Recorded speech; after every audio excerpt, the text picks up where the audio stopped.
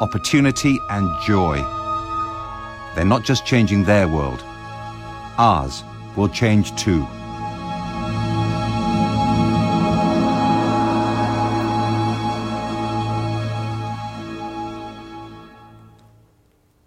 Tales from the Arab Spring was presented by Jeremy Bowen and produced by Mark Savage and Cara Swift. Now, in 2002, John Osborne won a competition on John Peel's Radio 1 show, and his prize was a box of records that took 8 years to listen to. And in a moment, we'll hear his story, all about his love for radio. First, though, we're going to look ahead to You and Yours with Winifred Robinson. Today we'll be reporting on a spate of thefts of car number plates from around the country. Some police forces are offering free anti-theft screws in response, and it's all being linked to a rise in the theft of fuel from garage forecourts. What you should bear in mind if you're buying a mobile phone for a child, we'll have advice on that, and how UK egg producers fear that they'll be undercut by overseas producers who are defying new EU laws on welfare but will still be allowed to sell their eggs to us. Winifred, thank you. All that coming up at midday today. But first, it's time for John Peel's Shed, an ode to radio, those records, and anyone who's ever sought solace in the wireless. Pass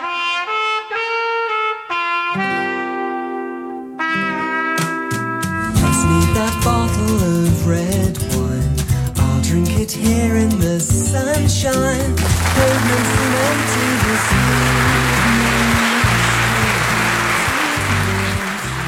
Hello everybody, this is a show called John Peel's Shed, and its origins are in this box of records I won in a competition on John Peel's Radio 1 show in 2002. Now, one night I was listening and John Peel suggested that people could write in with a couple of sentences to explain why they enjoyed listening to his show. And together with his producer, they would compile all of the answers together and use them as the submission for that year's Sony Radio Awards. And as an incentive, he said that a prize for the best answer would be a box of records from his shed. So I thought about reasons I enjoyed listening to John Peel. And on a scrap of paper, I wrote down records you want to hear, played by a man who wants you to hear them. And I found an envelope and a stamp, and I went and posted it that night and didn't really think about it again until a couple of weeks later when I got a phone call from John Peel's producer, Louise, to say that I'd won. And it was really exciting. We arranged for this box of records to be delivered. Two of John Peel's friends collected my box of records from John Peel's shed and drove them in a van from his house in Suffolk to my student flat in Norwich. Now, looking back, that's probably why I won that prize. That's quite a short distance. It's convenient. And these two guys, they carried the box of records into my front room. And excitedly, the three of us looked through to see what was in there, to pick out anything that looked exciting or something that we recognised. And we found artists like Screaming Lord Sutch. I'm a rockabilly man. He was the founder of the Monster Raving Loony Party, with policies that included having more than one Monopolies Commission, a Scottish Parliament on wheels, and to abolish January and February to make winter shorter. Junior Delgado from Kingston, Jamaica, who passed away in 2005 while recording new material. No walking refuse, working for midnight blues. We found albums which just had intriguing artwork and sleeve notes, like the Maher Shalal Hashbaz.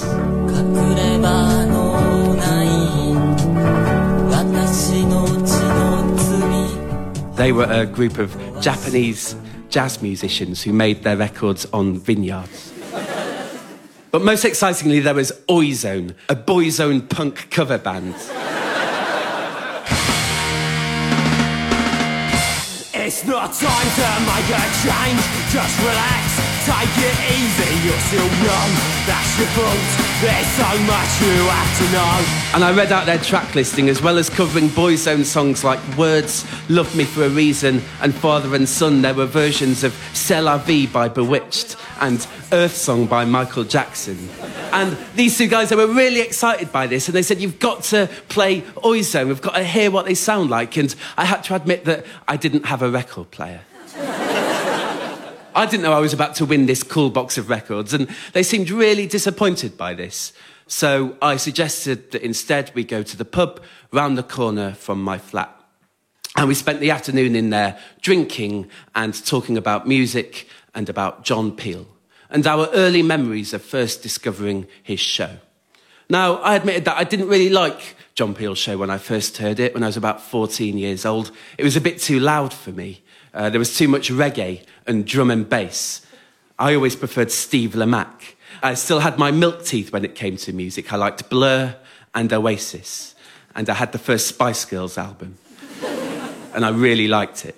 But there must have been something about John Peel's show that made me want to persevere with it. I wanted to be a John Peel listener. And so in the same way that teenagers will occasionally drink beer, hoping that one day they might like the taste, this is what I did with John Peel's Radio 1 show. And then one night, he played the Smiths. And without wanting to sound like the ultimate teenage cliche, that changed my life forever. If I've ever had anything as dramatic as an epiphany, it was that moment in my teenage bedroom with my Rachel from Friends poster on the wall, my muddy football boots in the corner, and my copy of On the Road that I still haven't read. The song was How Soon Is Now. You might be familiar with it. Morrissey sings, "There is a club if you'd like to go. You could meet someone you love who really loves you. But you go and you stand on your own, and you leave on your own, and you go home, and you cry, and you want to die." I thought, hang on, that's the way that I feel every time I leave the house. I'd never even heard of the Smiths. I just thought, that bloke who's singing a bit weird on the radio has somehow tapped into my innermost thoughts. See, I lived a very sheltered life at the time. I was at sixth form and I was about to go to university to do business studies. And after that, my plan was to be a businessman. It was as vague as that. And it's mainly because my hero was Mike Baldwin in Coronation Street. I liked the way that he'd go to the bar, he'd order a scotch, he'd pay the barmaid with a $5 and tell her she could keep the change. To me, that was the epitome of success. And I wanted everything that Mike Baldwin had. He had his own business, and he drove a Jaguar, and he lived in a luxury studio apartment, and he had a girlfriend who was far too young for him. And I thought, that's my kind of role model. Now, looking back, that was a ridiculous plan. I was shy and nervy as a teenager. I didn't like meeting new people or going to big cities. I wasn't even particularly good at business studies. But I didn't think that any of that mattered, because there'll be this thunderbolt moment. There'll be this metamorphosis where one morning you just wake up either on your 18th birthday or the day you've left your mum and dad's house, and you've suddenly acquired these life skills and this maturity and confidence and an innate understanding of what makes a convincing handshake. Luckily, my plan to be a businessman didn't get the chance to progress much further, because at about the same time that I first heard the Smiths, we started to read Philip Larkin poems in our English literature class. They both shared this brittle, fragile outlook on life. And looking back now, I realised that it's the first time I'd ever been aware that you're allowed to be a grown-up and be shy. I'd never realised that before. And it was such an exciting discovery. It meant that I didn't have to change. I could stay the way I was. And I felt so much more similar to Philip Larkin and Morrissey than I did to Mike Baldwin and to the others in my business studies class and to my next door neighbour who worked for British Gas and had 3 Alsatians. I became a regular John Peel listener, and this really helped me with this transition. And it wasn't just the music that John Peel played that I loved about his show. It was the emails and letters he read out from his listeners.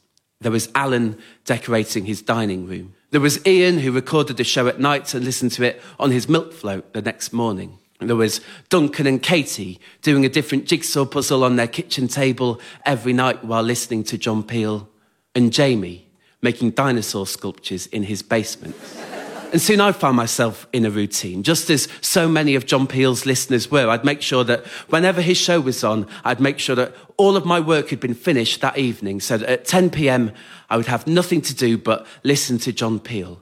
I started to borrow books from my dad's bookshelves for the first time. Simon Armitage, Ian McEwan, Graham Greene short stories. And it was at that desk that I first started to write poems and stories myself, all of them influenced by the music and lyrics that were coming through my headphones. And it was there that I first heard bands like the Ramones and Joy Division and Hefner. And the more I listened, the more it legitimised what I was doing. And I felt part of something in this community of John Peel listeners in a way that I'd never felt part of something at school or at sixth form. So radio has always played a big part in my life. I remember when I was about 8 years old, I was in the car with my mum and we were listening to Terry Wogan. And he read out a letter from a lady who had sent her grandchildren Christmas cards. And she'd written inside, "Buy your own presents." And only weeks later found the gift vouchers she'd forgotten to enclose. I remember when Steve Wright in the afternoon read out the factoid that St John's Wood is the only tube station that doesn't contain any letters of the word mackerel. That blew my mind. And one night I was listening to Tommy Boyd's show on Talk Sports, and a lady phoned in to tell him the story about a time she bought a Kit Kat at a train station. And she got on the train, opened up her Kit Kat, snapped off the first piece, and put the rest of the Kit Kat on the table in front of her. But sitting opposite was a skinhead. And without saying anything or making eye contact, he reached across, snapped a piece off for himself, put it in his mouth and put the rest of the Kit Kat on the table in between the two of them. And she was really intimidated. She didn't know quite how to respond. So tentatively, she picked up the Kit Kat, snapped off the third piece for herself and ate it.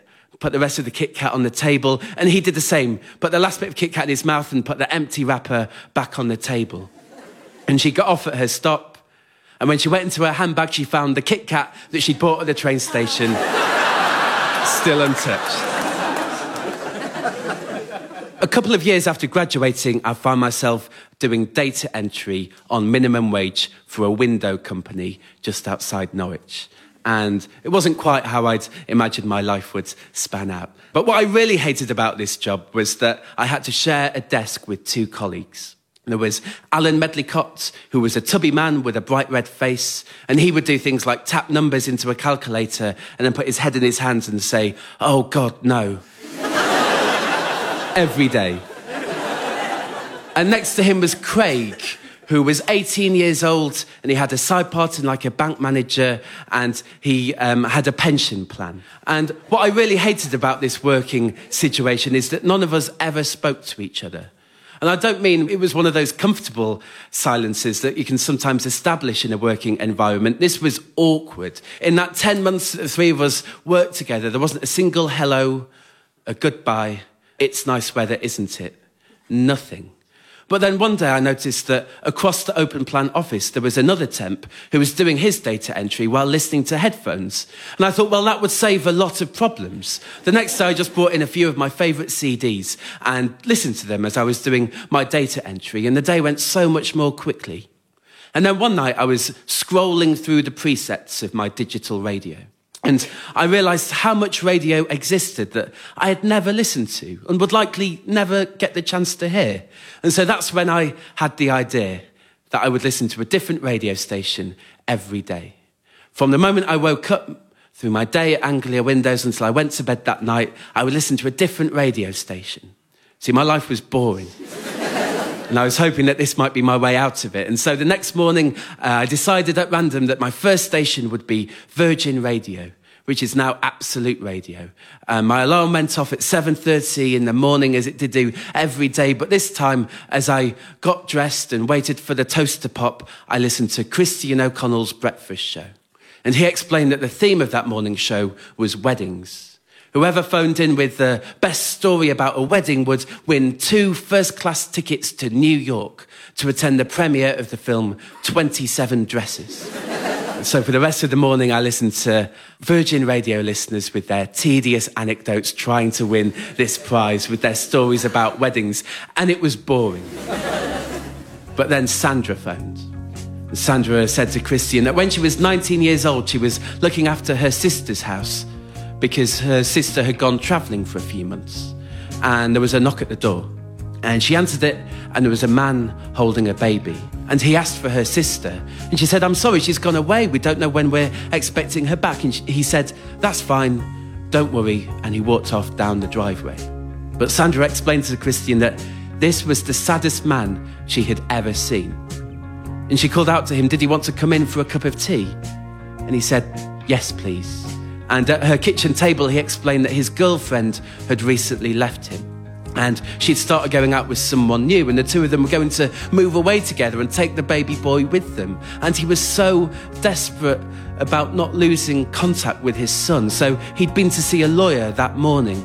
But the lawyer had explained that he didn't really stand a chance. Custody would automatically go to the mother, who was in a stable relationship with a good job. But as a caveat, the lawyer added, the slight chance you would have is if you were married. But this guy explained to Sandra that he didn't really know that many women, certainly none who would want to marry him. And she said, "Well, why don't you ask me?" And he went down on one knee and said, "Will you marry me?"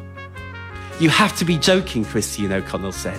"I was standing at my front door with my house keys poised. I needed to leave to go to work, but I couldn't. I was glued to this radio show. I had to know what happened next to Sandra." And she said, 6 days later, we were married. Christian said, "But surely you didn't love each other?" And she said, "Well, we did talk about that and agree that it could be a problem at some stage." But the little boy had to come first. And that was 26 years ago. And we've got 4 children together now.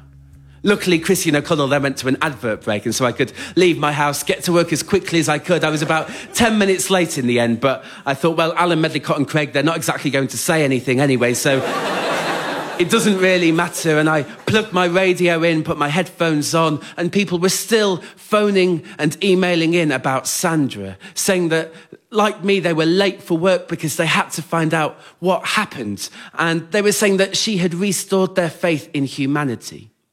And so I started to ask my friends and family which different stations they like to listen to. Everyone had a suggestion. And the station which was mentioned most frequently was Resonance FM, a community station in London. And at 11 p.m, there was a show called The Glass Shrimp, which was 2 presenters playing obscure music from Ukrainian electro through to Half Man, Half Biscuit and John Cooper Clarke. The hipster and his hired hat, drive a borrowed car, yellow socks and a pink cravat, nothing la-di-da. Resonance FM is a community station in London. I wonder if there's anything similar in Norwich. So I went online and I found out that there was Future Radio. And so I emailed them about getting in touch. And I got a reply from Simone, who was one of 3 full-time members of staff. And she told me that she would love to talk to me about radio, about getting involved. And so I went in 2 days later. And as soon as I was at Future Radio, I realised that I was surrounded by something special. Simone took me on a tour, and I could hear the kind of music being played from Studio A was the Libertines and the Pixies and Los Campesinos. And Simone said to me, "What kind of music show would you like to present?" And I hadn't really thought about it, but I said, "Well, in 2002, I won this box of records from John Peel's shed. Maybe I could do a show where I played the best tracks from that collection." So that's when I decided. I went home with my head buzzing with ideas of what this show could be like, and I got in and I put a record on.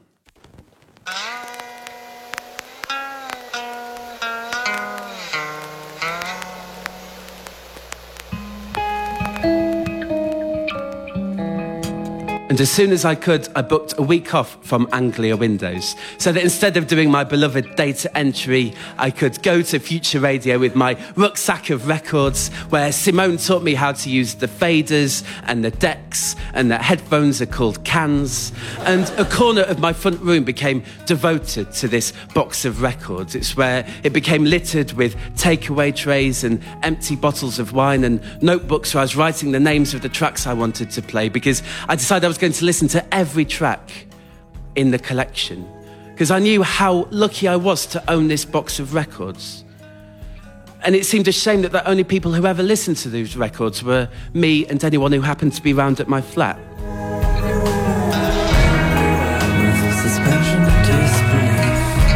So I stayed up late, all night, every night, listening to this tracks from this record collection. One of my favourite albums in the collection is by Atom and His Package. The most remarkable thing about you standing in the doorway is that it's you.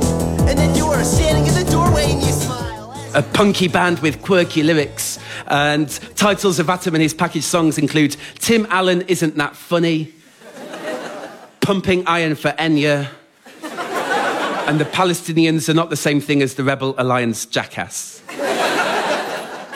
But I found out that it's not a band, it's just one man, Adam, who had to retire from the music industry when his asthma got too bad. And now he's a chemistry teacher in Pennsylvania. This kind of thing fascinated me. There were so many hopes and dreams in my box of records. Planning the radio programme gave me this confidence as well. I loved having this purpose at home, listening to the records from John Peel's Shed, because sometimes music is hard to enjoy passively. It can need a context, and this was something community radio could supply. When I got back to work after my week at Future Radio, I realised that something had changed. When I arrived at the office at 9 o'clock every morning, I wasn't just shuffling to my desk awkwardly, staring at the carpet. I was in a good mood. I was smiling and chatty. I was saying hello to people I would otherwise have ignored. Simple things like saying good morning to people. Not Alan, Medlicott and Craig, they were dead to me. And on one occasion, I needed to do some stapling. And I thought, well, I'm not going to borrow a stapler from just anyone. I'm going to borrow one from Poppy. Now, Poppy was the most beautiful girl in the office. Everyone was slightly in love with her.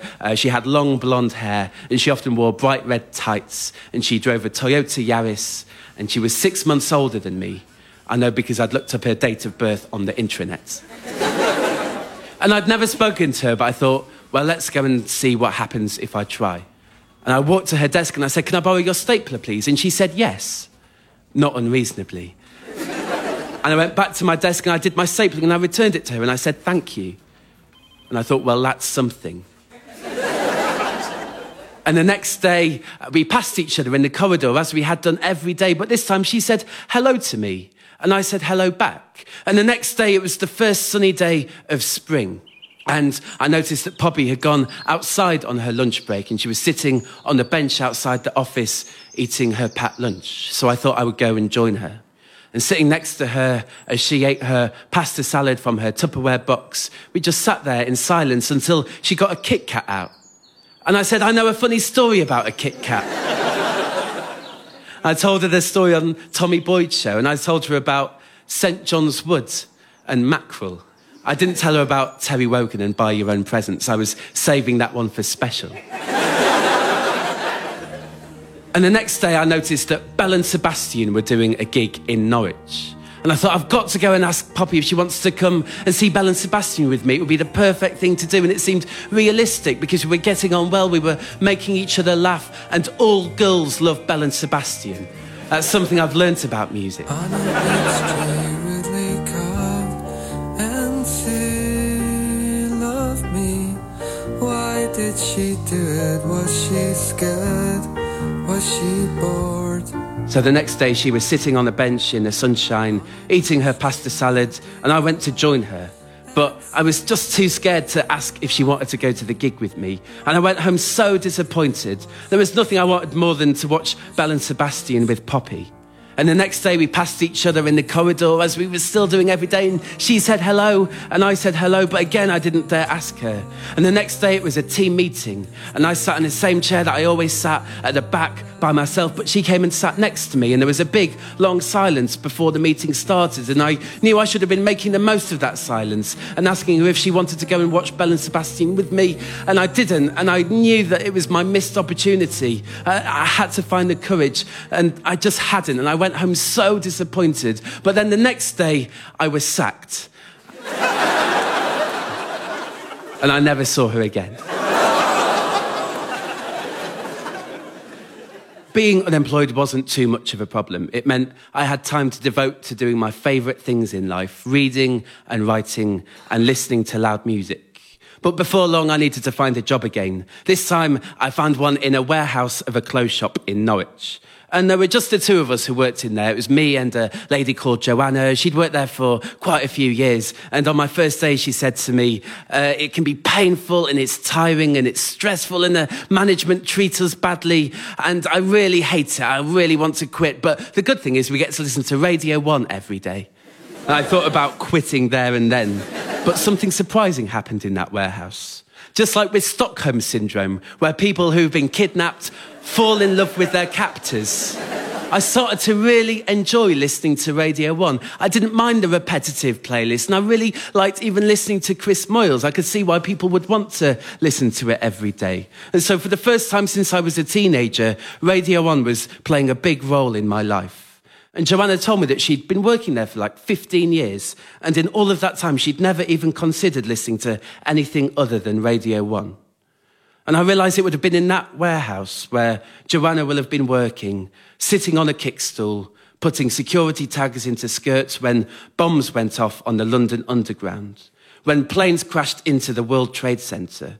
I could imagine her hearing the breaking news. She'd have rushed out onto the shop floor to tell her friends and her colleagues that something had happened, and they would all have stopped work, come into the warehouse, crowded around the radio and listened. What I thought was the antithesis of everything good about radio was actually the exact reason radio can be so special.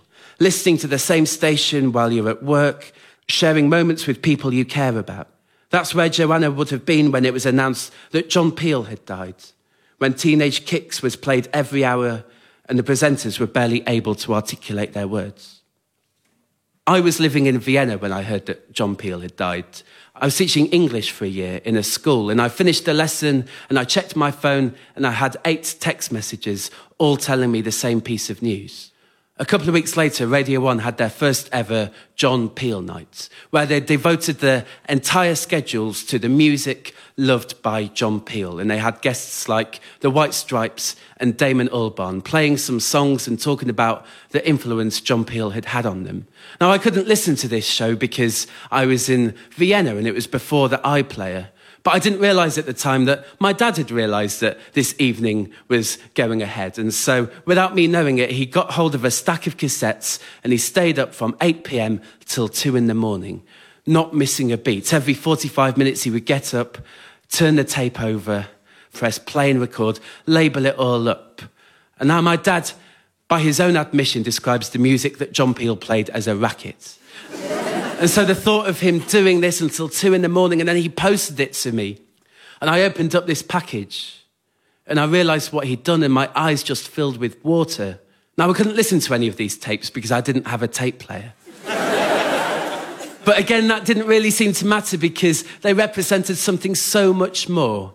And I looked around at where I was standing. I was in the front room of the cottage I lived in the Vienna woods. And I thought, well, I've come a long way from Mike Baldwin's luxury studio apartment. And the next time that I listened to any of these records was that day that I got back from Future Radio after talking to Simone and deciding to do this show where I played the best tracks in the collection. And I recorded 5 one-hour episodes. And they went out over a year ago in May 2010, and you could listen to them across Norwich on the Future Radio FM frequency or anywhere in the world online, or you could download the podcasts for free. And in all of that time, I've only ever had one person get in contact with me. It was on Twitter. It was a guy who's a window cleaner in Norwich called Pongo Twizzleton. And he said, "Hello, John. I spent the day cleaning windows and listening to your radio shows. And it's the best day at work I've had for months." And I thought, well, that will do for me.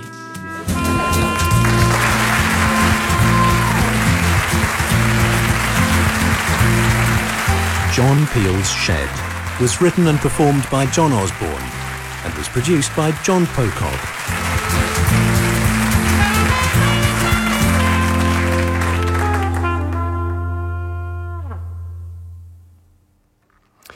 And John Peel's Shed was a one-off radio recording, and a full track list of all the records played can be found on the Radio 4 website. Coming up after the news on Longwave and the news and ships on, the other way round. Apologies. It'll be you and yours. Is it realistic for us to try to protect nature in the face of burgeoning numbers of people, or will wildlife and habitats continue inevitably to decline? A special edition of BBC Radio 4's programme examining nature and the challenges of conservation. If the planet can't renew the life support systems, we're not going to keep going. Including a guest performance from the writer A.L. Kennedy. Wolves are native too, and bears. Should we risk ourselves returning them to their place? Saving species, sustaining life. On Friday evening at 8.